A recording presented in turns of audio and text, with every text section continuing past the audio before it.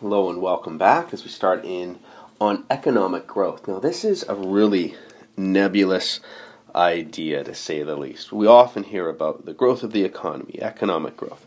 Well, what are we talking about really when we're talking about economic growth?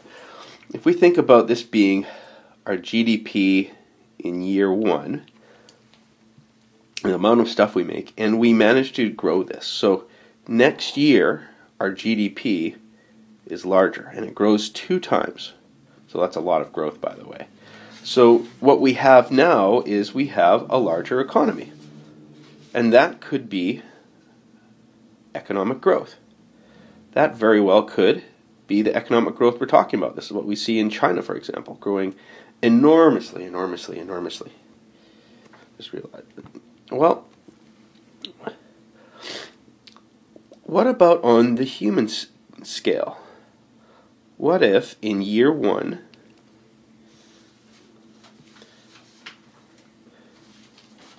our GDP was done with 1,000 people? And in year 2, to get that double economic growth, we had to triple the number of people. Do we have true economic growth? Because down here, our GDP will have gone up, so we say that's economic growth, but our per capita GDP has gone down. So yeah, the country has a larger economy, but on a per person basis, every individual on average is worse off than they were the year before. Components of GDP here, and you'll want to be following along on page 179 as we go through the dynamics of an economy. So first, we want to take a look at the relationship between wages, real wages, so reflecting how much we can buy, our purchasing power, and the labor, the amount of labor. And so our economy will have a demand from businesses for labor, and we will have a supply of labor. So these are how many people at the different price levels are willing to provide their labor. And when our economy is in equilibrium, we'll have a wage level. So this would represent the average wage per worker, our per capita GDP, and we'll have a number of people we have working. Well, what if we were to get a sudden influx in labor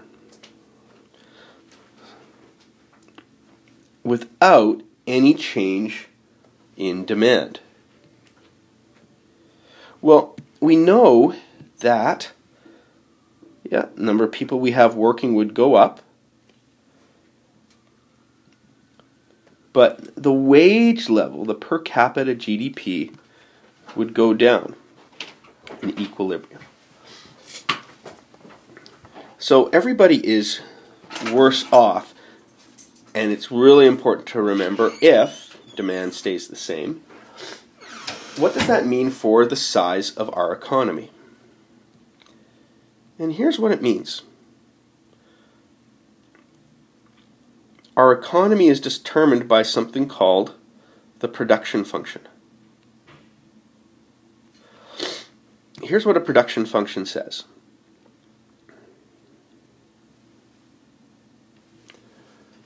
A production function, and we're going to use Y to designate the size of our economy. So you can think of this as being the amount of GDP. And L to designate the amount of labor, the amount of people we have working or employment.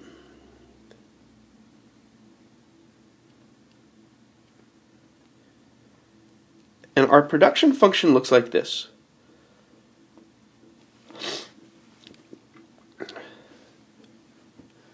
So this is our production function. And what our production function says,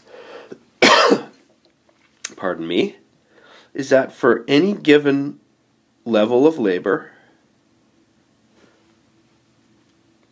so let's say L1, we'll have a corresponding level of output, Y1. So we could say, for example, L1 right here, when we have that many people working, here's how much we produce. As the amount of people, and it makes sense to think about it, the more people we have working,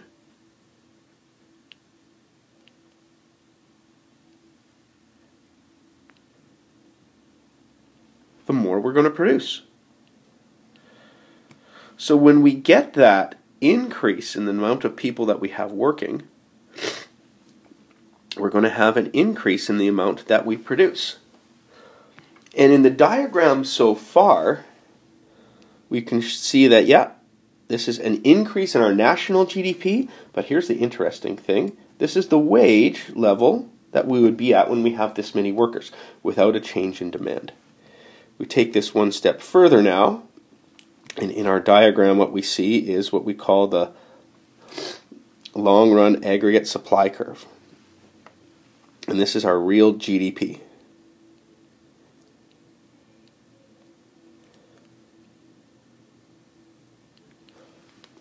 And the price level. So this is how we always depict our real GDP. We say, great, this is no matter what the price level is in our economy, and the price level is just a number, our real GDP in the long run wouldn't change. Now, this would be our Y1 level, but when we get more workers in, then that's going to increase to Y2. Maybe I'll do this with. So this is where we were before. We have more workers now. So just by virtue of the fact we have more people working, our economy in the long run is able to produce more. So that's really, really interesting when we start thinking about that. When we say, hey, we've had a change in the number of workers that's resulted in a change in our production, not a change in our production function, but a change in our production. And it says, given our resources, this is how much we can produce at every level of employment, and that has a change in our real GDP. So we can see here, again, it's emphasizing that idea that, yep, we change how much we produce, our economy grows, our real GDP grows, but our wage per worker is decreasing. So how do we now, what's the other side of this? Well, what if we were to change what we call our productivity? What is that going to look like?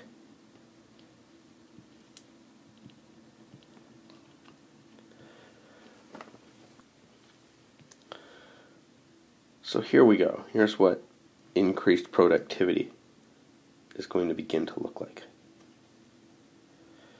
We actually would start off thinking about our production function.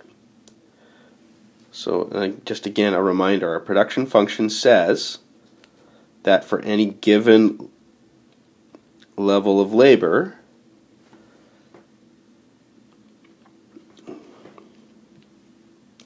we have a corresponding level of output. Well, productivity means that for the amount of labor we produce, we actually are able to produce more for every level of labor. So our production function would actually shift up.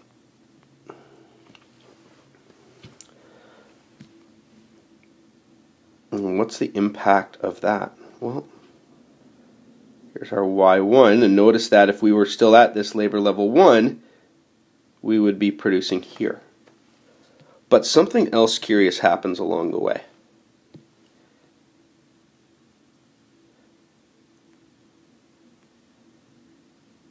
Get rid of that.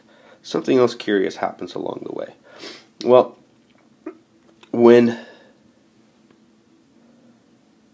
we're able to produce more than our demand for labor grows. So employers are wanting to employ more people. What happens in our new equilibrium? Well, we are employing more people, and remember now we're on this production function 2, and each person has a higher wage. So we were here on this first production function, and producing L1, or had L1 labor, and this is how much we produced. Now, with this increase in technology, and being on this new production function, so we're more productive as a result of the increase in technology. We have L2 labor, and we have Y2 production. Ultimately, this has now resulted, same as before, when we just look at our long-run aggregate supply curve,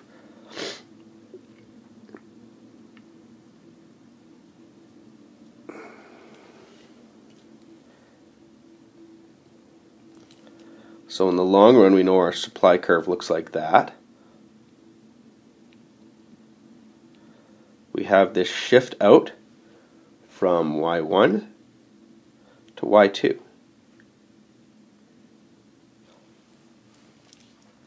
The summary of this, of course,